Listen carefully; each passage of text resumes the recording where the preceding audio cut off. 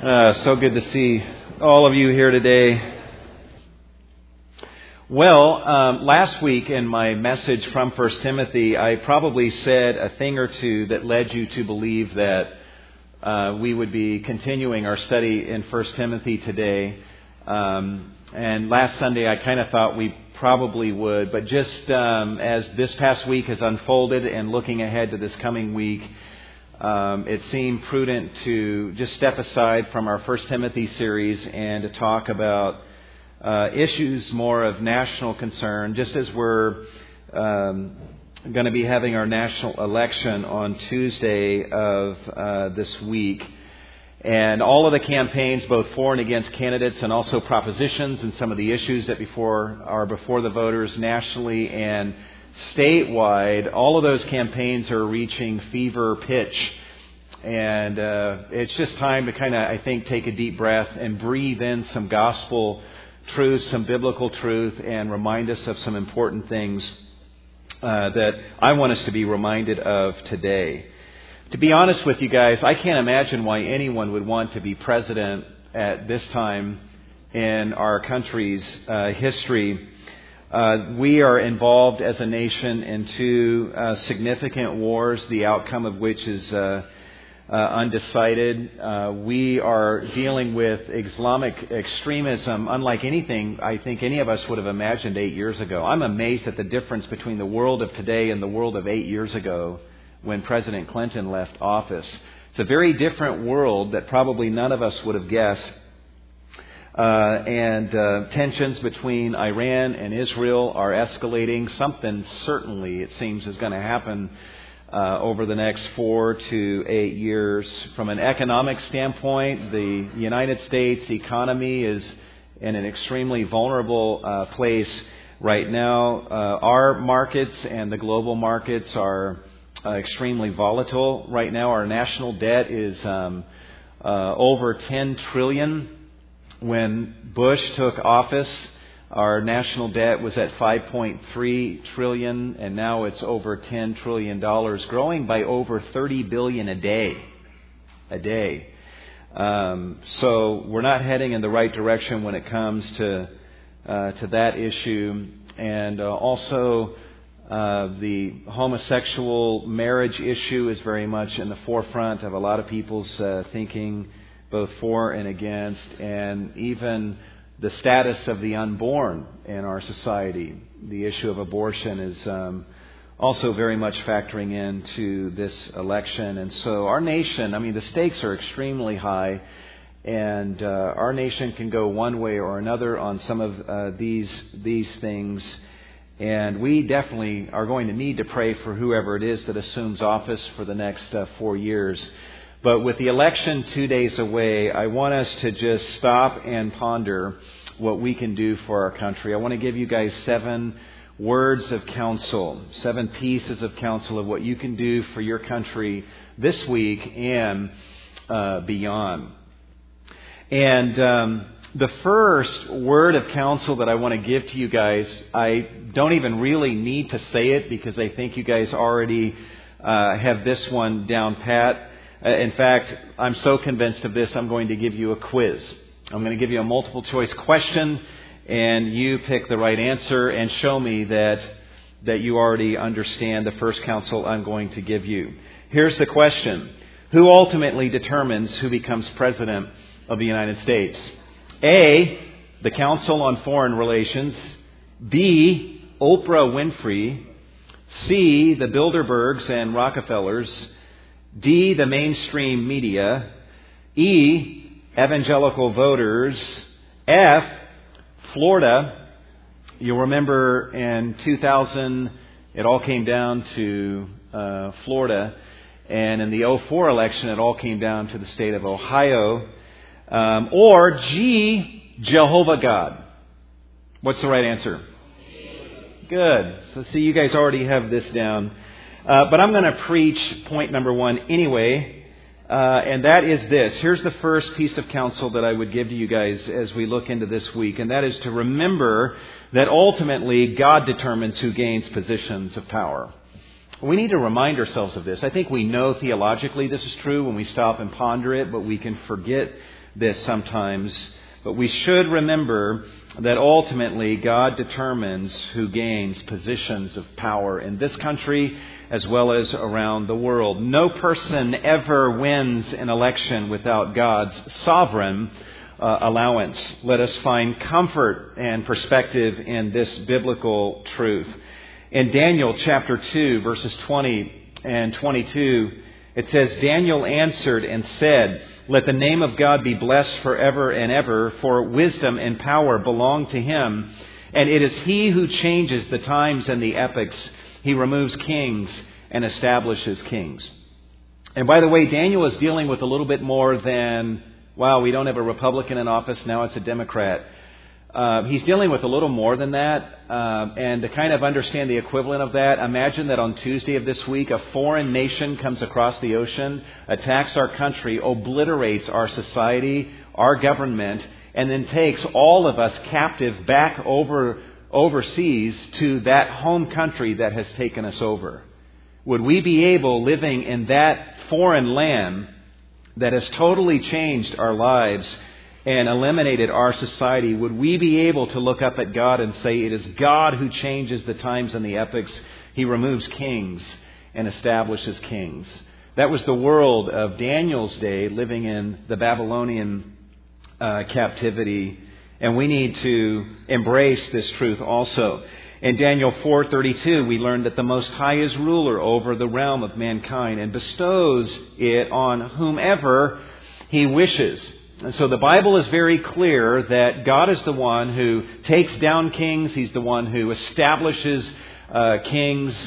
And so God is the one who ultimately determines who gains positions of power in this country and in the other nations of the world. A second piece of counsel that I would give to you guys in terms of what you can do for your country this week and beyond is to remember that whoever assumes office, once they're in office, will only be able to do what God sovereignly allows them to do. All right? We need to find some perspective in that truth also. There are various candidates that are running for office, and they're all making promises. And some of those promises you may not like, and you may hope that they don't succeed. And maybe some of the promises you do like and hope that those candidates do succeed in fulfilling those promises. But you do need to understand that when someone does assume office or a position of power, once they're in office, they still are only able to do what God sovereignly allows them to do. In Proverbs 21:1, Solomon says, the king's heart is like channels of water in the hand of the Lord, and he turns it wherever he wishes.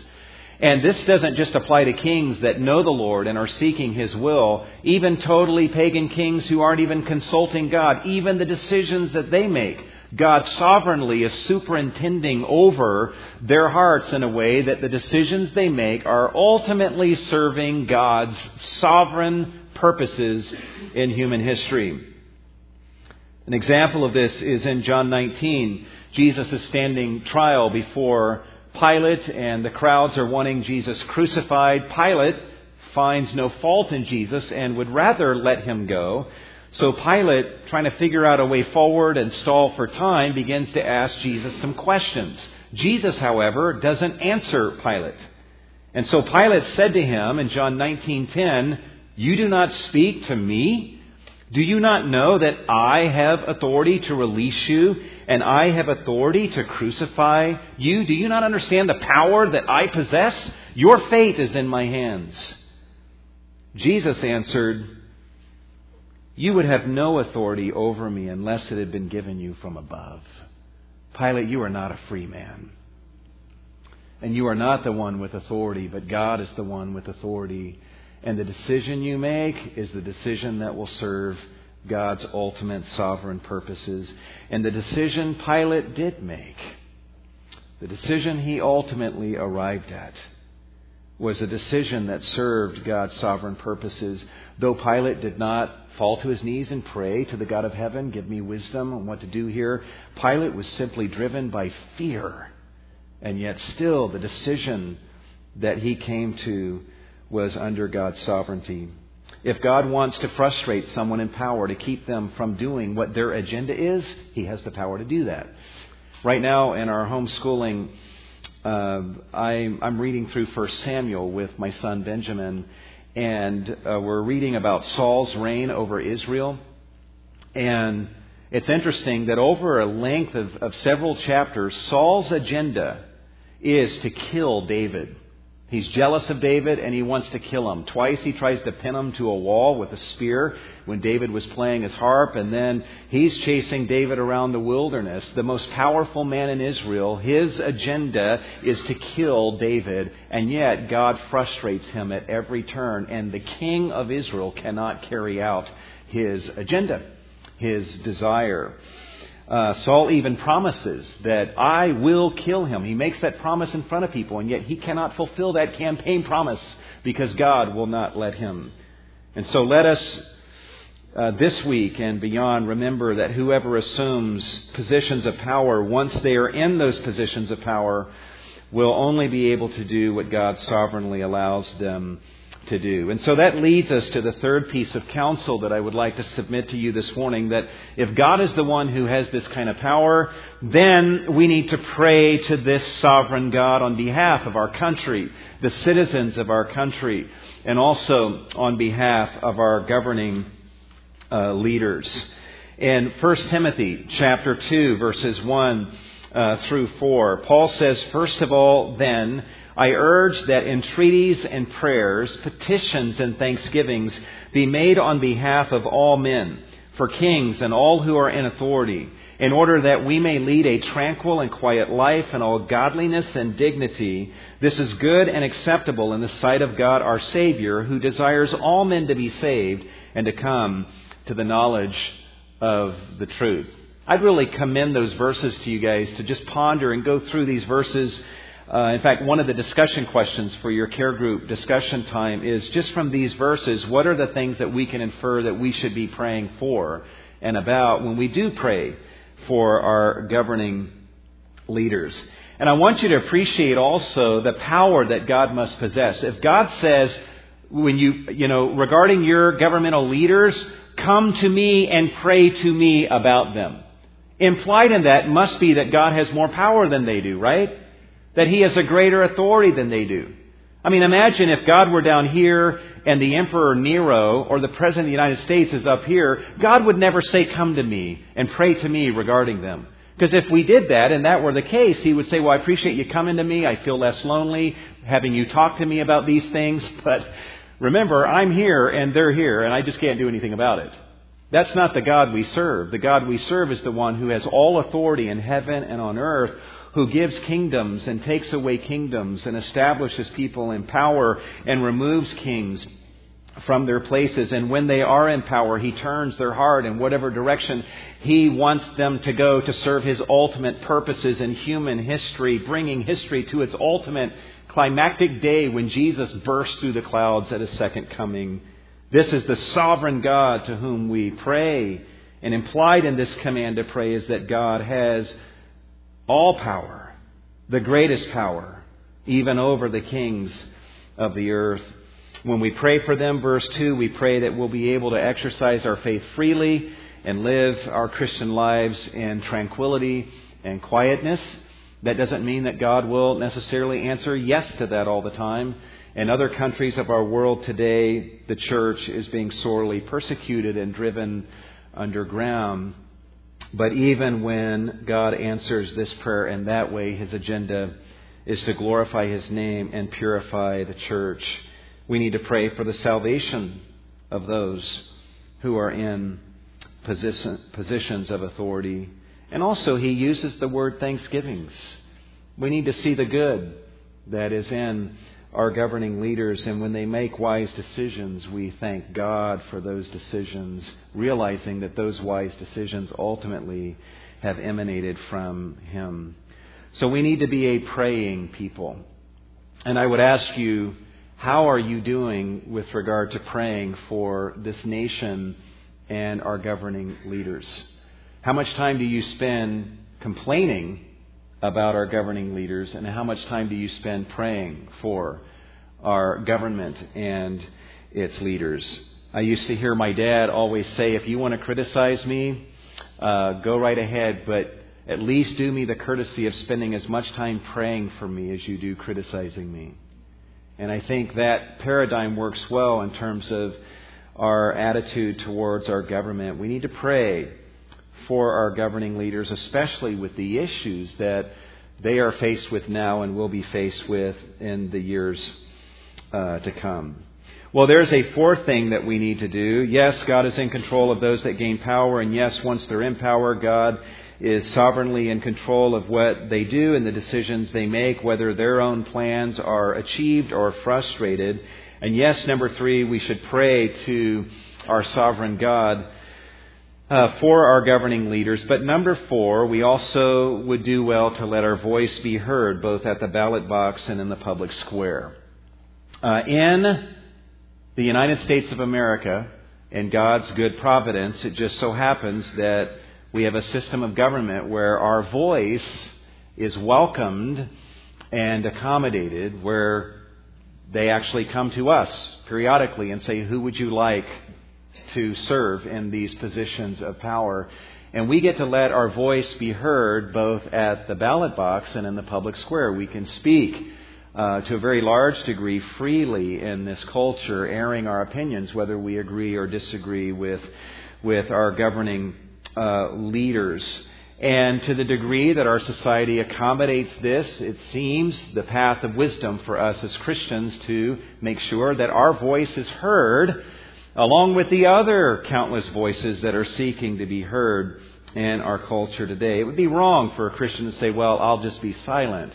No, if God has opened the door for our voice to be heard in these ways, then it would be prudent to walk through that open door and to let our voice be heard. So I would encourage you guys to vote on Tuesday and to vote prayerfully. And I would also encourage you to speak up and to let your voice be heard on the various issues that are before our nation right now. Now, beyond the ballot box, as you do speak up and let your voice be heard, let me give 2 qualifiers, all right? First of all, as your voice is heard and you speak up, please do so in a way that honors all. Honors all. Peter in 1 Peter 2:17 is giving counsel to the church there. And you look in the context, these are basically laws of good citizenship. And he says, honor all people, honor the king.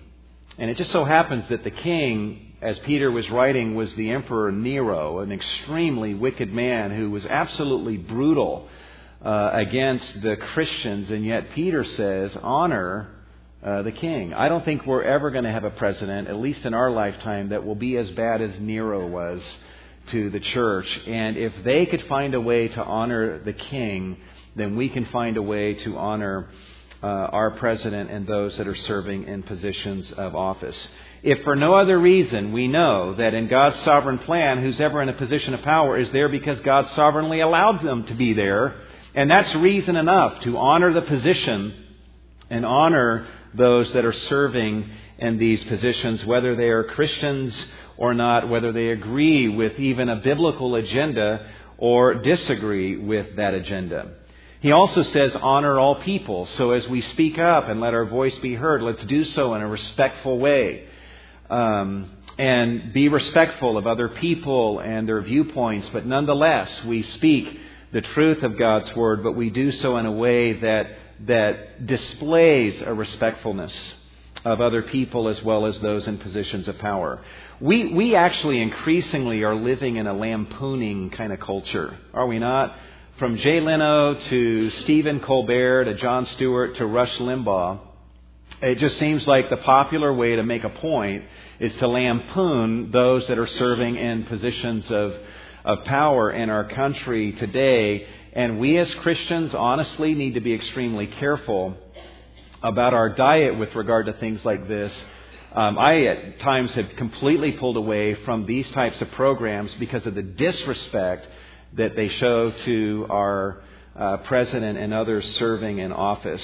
We need to make sure that we are honoring the king, behaving in a way and speaking in a way that shows honor and respect to those that are serving in positions of power. Now, when we talk about honoring all, I want to elaborate on this a little bit. This goes beyond just, I just want to be respectful to those that I talk to, and I want to make sure that I don't speak offensively about those in positions of leadership. When Peter says, you want to be a good citizen, honor all people, part of what's embodied in that is look for the people in our society that are being dishonored and insist that they be honored. There are people in our society, both now and throughout our nation's history, that have been oppressed. They've been dishonored. They've not been given equal rights as other Americans. And we can thank God for people that stood up and said, whoa, wait a minute, we need to honor these people rather than dishonor them. Martin Luther King, decades ago, stood up in the face of those in positions of power and very graciously and respectfully spoke to our nation's leaders and to our nation's conscience and said, you are dishonoring millions of Americans and not according them the civil liberties that are granted to white Americans. And he pricked the conscience of this nation and called upon all of this nation to honor all of its people without regard to the color of their skin. And we can be thankful for men like him and others who were willing to take a stand and even go to prison in their attempt to see that all people in this society are given due honor. And as you do speak up in a way that honors all, look for those that in our society today that are not being honored, are not being represented. Those that are wealthy, they're very well represented. Those that are impoverished, they are not as well represented. Who are those that are being dishonored that need to be spoken for? And I would encourage you to include among those that you would seek to honor the unborn.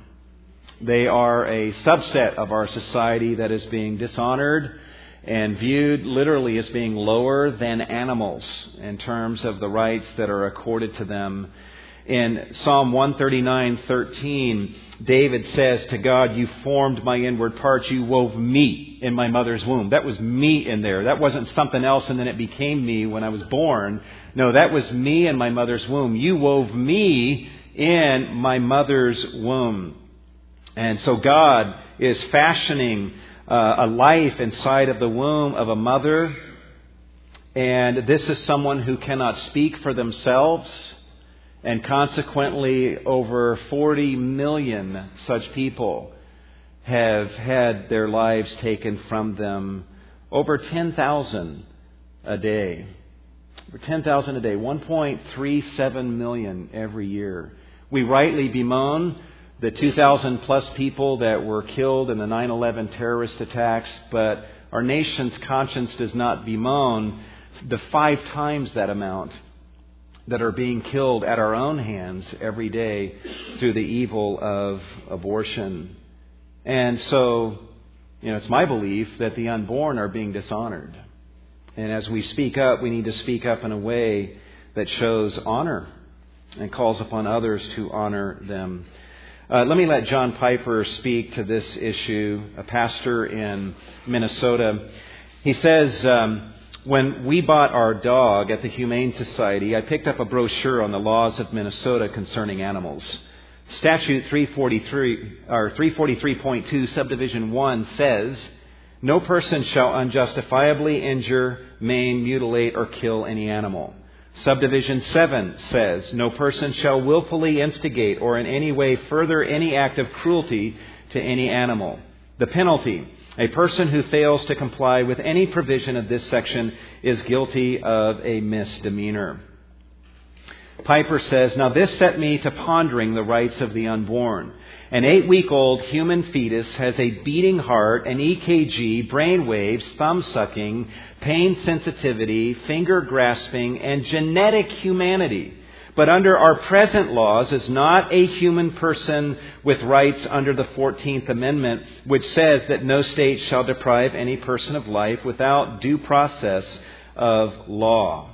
Well, Piper says, I wondered, if the unborn do not qualify as persons, it seems that they could at least qualify as animals, say a dog, or at least a cat. And earlier in this article, it's evident he doesn't like cats. So he's saying maybe we could accord them the status of a dog or something less, at least a cat. And then he asks the question, why is it legal to maim, mutilate, and kill a pain-sensitive, unborn human being, but not an animal? So this is a great evil in our culture today. An unborn child is ranked beneath a dog and a cat. And who will speak for them? Who will stand up and insist that they be honored? Who will represent them? And so I would encourage you to include the unborn among those that you would seek to honor, as you seek to honor all people, including honoring the King. And also, I would encourage you to speak up in a way that reflects the fear of God. Speak up in a way that reflects the fear of God. Guys, there is a God in heaven. And He is a God who hates sin. And He is a God who judges nations.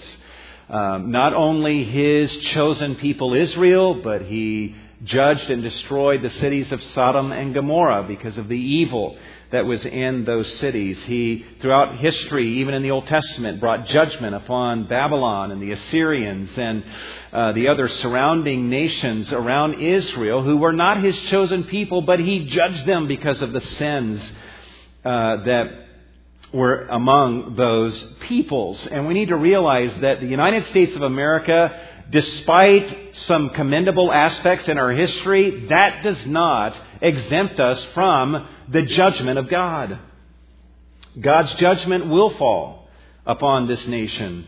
Some would say is already falling on this nation because of the evils that are rampant in our country and are being tolerated. Peter, in giving us laws for good citizenship in 1 Peter 2, among his instructions says, fear God. Fear God.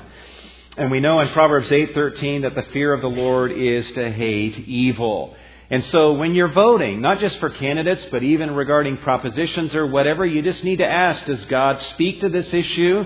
And if He does speak to this issue, then your question is, what does God say about this issue? And whatever God says about that issue, you then want to make sure that you vote in a way that agrees with what He said, because you, as a believer, you love God, but you also have this healthy fear of God, and your thought is, I dare not disagree with God as I let my voice be heard. We have a proposition on the ballot called Proposition 8. 14 words that have created a storm of controversy. It reads, only marriage between a man and a woman is valid or recognized in California. This is on the ballot because 4 activist judges overturned the will of the people and have created this issue to where now this proposition is on the ballot. And it's amazing the attitude of some towards this simple wording. Some of the commercials are saying it's just plain wrong.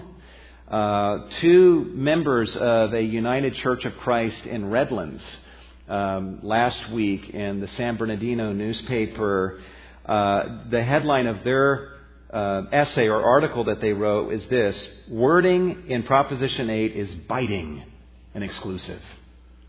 And they say of these words that I just read to you, these are biting words.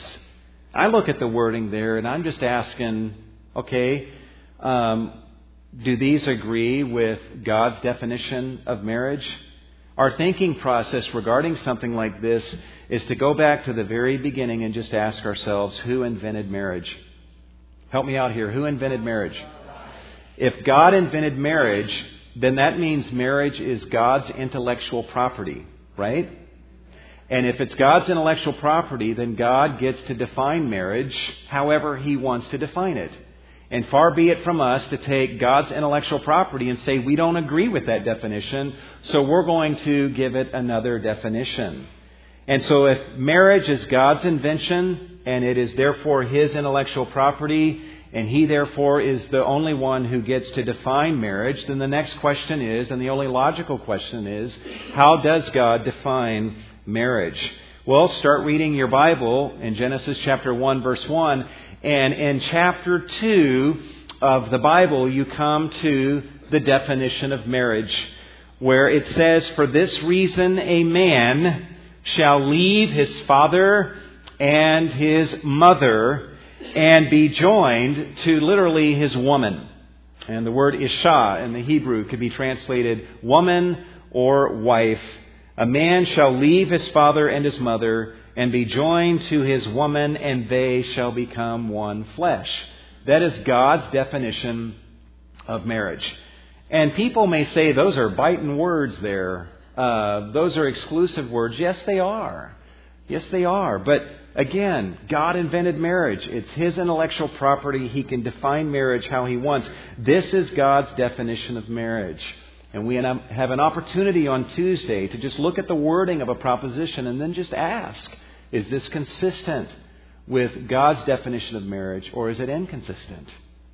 And personally, for me, I'm driven by a love of God and fear of God to say I am not going to vote in a direction that disagrees with the definition of marriage that God has given to it. So as you speak up and let your voice be heard, do so in a way that honors all people and also in a way that reflects the fear of God. But then the fifth piece of counsel that I would give you guys is to live a godly life. Live a godly life. Yeah, we need to pray. Yes, we need to let our voice be heard. But you know what? There's nothing worse than someone who speaks a great game and who takes all the right stands on moral issues, but then they and their lives get busted for doing the exact opposite. And you get kind of weary of reading the news stories of people that are out there in positions of office that, toe the line on certain biblical issues, take a stand for what is right, and then they get caught in a bathroom doing something stupid, or in their own lives, they are living contrary to what God teaches in His Word. It is important that we live a godly life. That is what lends credibility to the words that we speak. We can talk all we want, but if we're not living the kind of life God wants us to live, our words will be something for laughter rather than for serious consideration. Living a godly life means a life of moral excellence, a life of service to others, and obedience to government. I think if the truth be known, during this time of year, we always, everyone likes to point to the others. It's the Republicans' fault and the Democrats' fault and Bush's fault. No, it all started with Clinton, and we keep going all the way back and pointing the finger at everyone else. No one ever points the finger at themselves. And it just may be that the number one problem in our culture today is the church. And we need to be willing to look at ourselves in the mirror and ask, not just how am I speaking, but how am I living? And Peter says in 1 Peter chapter 2, verse 12, again in the context of teaching the people of God how to live in society, he says, "Keep your behavior excellent among the nations, so that in the thing in which they slander you as evildoers, they may, because of your good deeds, as they observe them, glorify God on the day of visitation, when God, through His Spirit, visits them in mercy, that they may respond in obedience to that because of the life that they have observed you leading."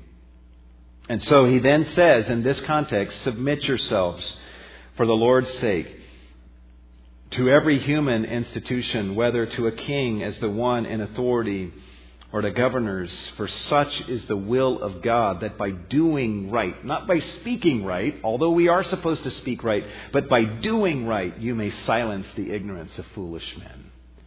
Do you realize the power of what he just says there? You want to silence the ignorance of foolish men? Do right. Do right. I am no fan of Mother Teresa's theology, but it's undeniable to anyone who knows anything about her life when she was alive that she gave herself very passionately to the poor and to the oppressed and to those that were being dishonored in our world. And she poured out her life for the benefit of thousands of people, ministering love and comfort to them. Back in 1994, Mother Teresa was invited by our then President, Bill Clinton, to speak at the National Day of Prayer. And she got up. You can read her speech online if you just Google it. And she's giving the speech, and then she gets to the subject of abortion. and speaks very eloquently and passionately about how abortion destroys the society. It doesn't just take the life of the unborn, but it ruins the life of the people in the society that countenance abortion. Makes a very compelling case against abortion. When she was done, the next person up was President Bill Clinton.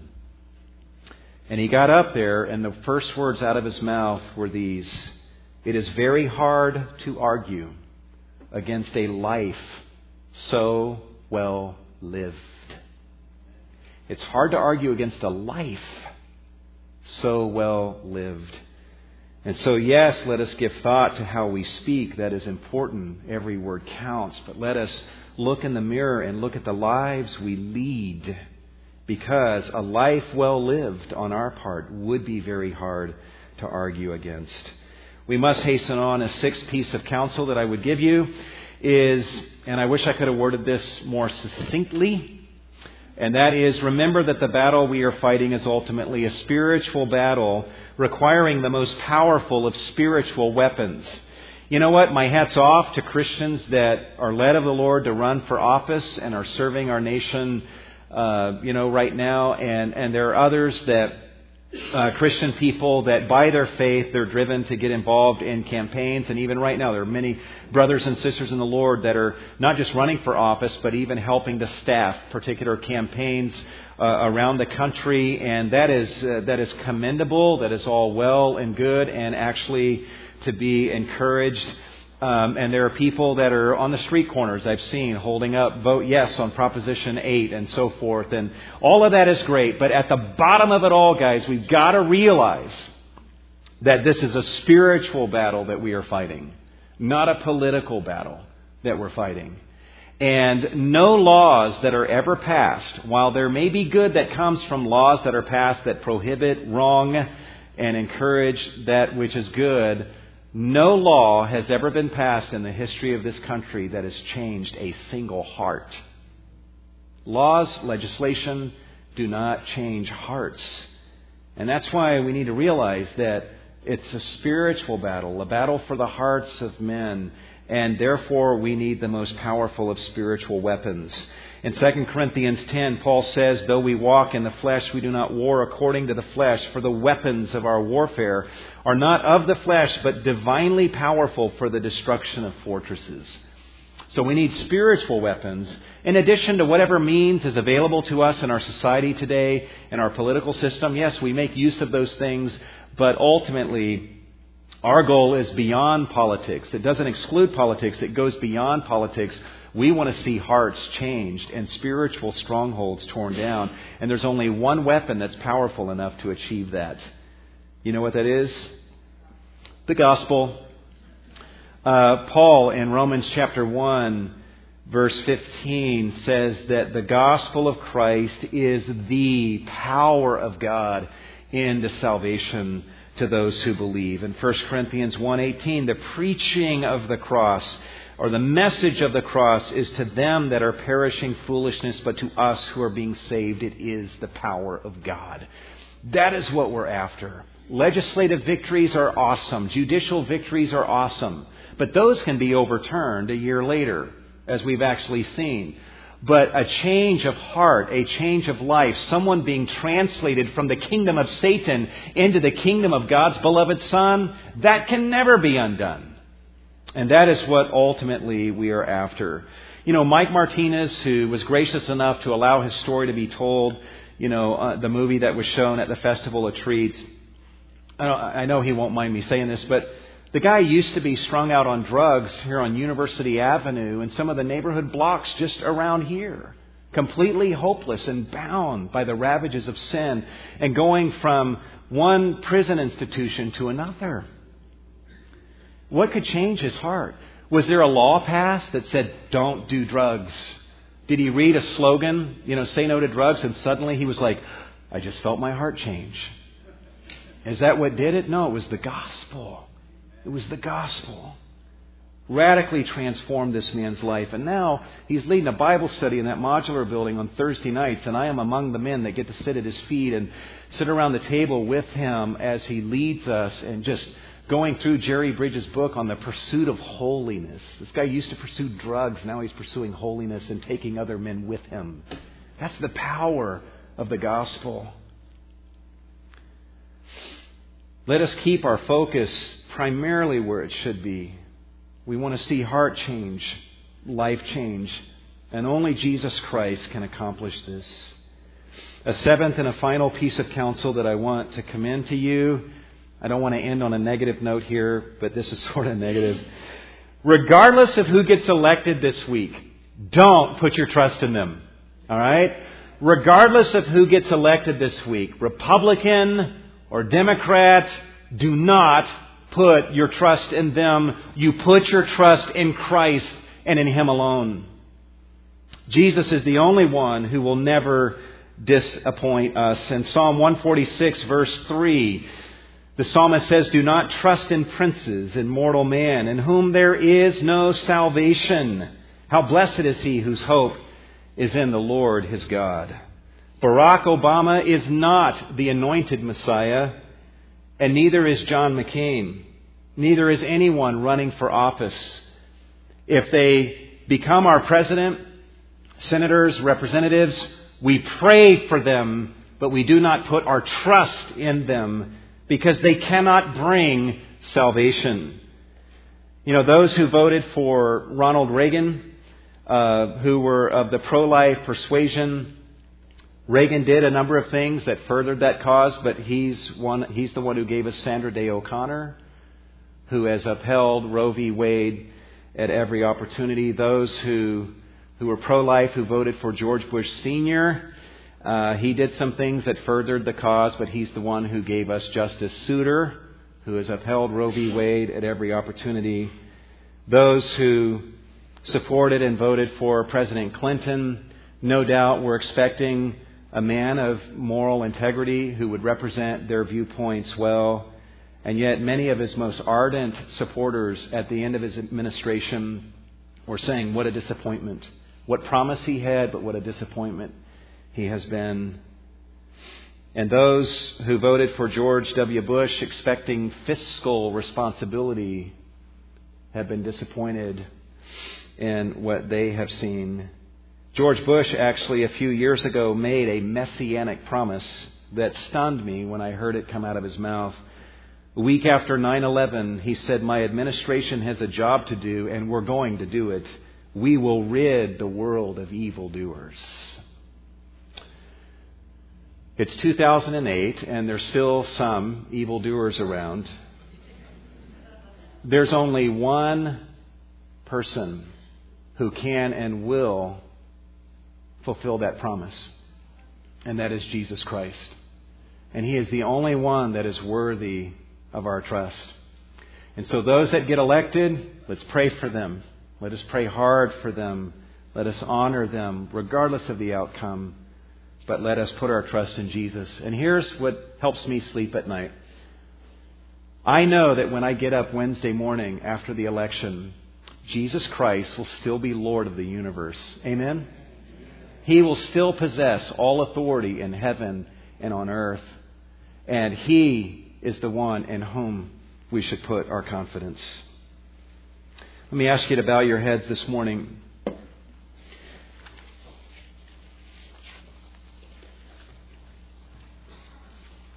I hope that tonight in your care groups and even this week you will really devote yourself to prayer for our nation, for the American people as they go to the voting booth. Let us be faithful to do that. Let us also heed the other, I think, biblical words of counsel that we have seen from God's Word today. Let's pray together. Lord God, You are the sovereign God. If we didn't know this and believe this, we'd probably go crazy. You control those who assume positions of power. You control the markets, whether they go up or down. Nothing happens apart from Your plan. And Lord, even when leaders do that which is evil, and those are the decisions they make, sometimes those decisions, Lord, have been allowed by You to execute your judgment upon a people. Ultimately, Lord, it all weaves together to lead human history towards its final destination, which is Jesus Christ bursting through the clouds in glory at His second coming, establishing His reign upon earth. He is the candidate we worship.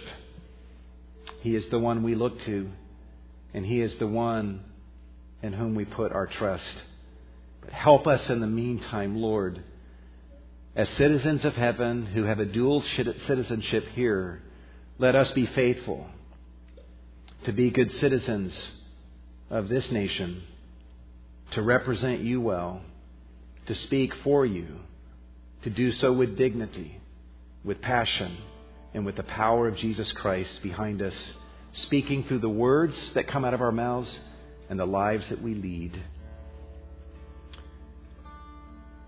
We're going to be taking up an offering here in just a moment, folks, and we would encourage you to give as the Lord leads you to give. You have comment cards that are in your bulletins. We would encourage you to fill that out. And if there's anything we can pray for or anything you want to say in response to the message today, you're welcome to do that and put that in the offering bag as it comes by in just a moment. But Lord, we ask that You would receive these offerings that we render to You as an act of love and devotion to You in response to the love and the devotion You have shown to us. We give ourselves to You in the name of Jesus, and all God's people said,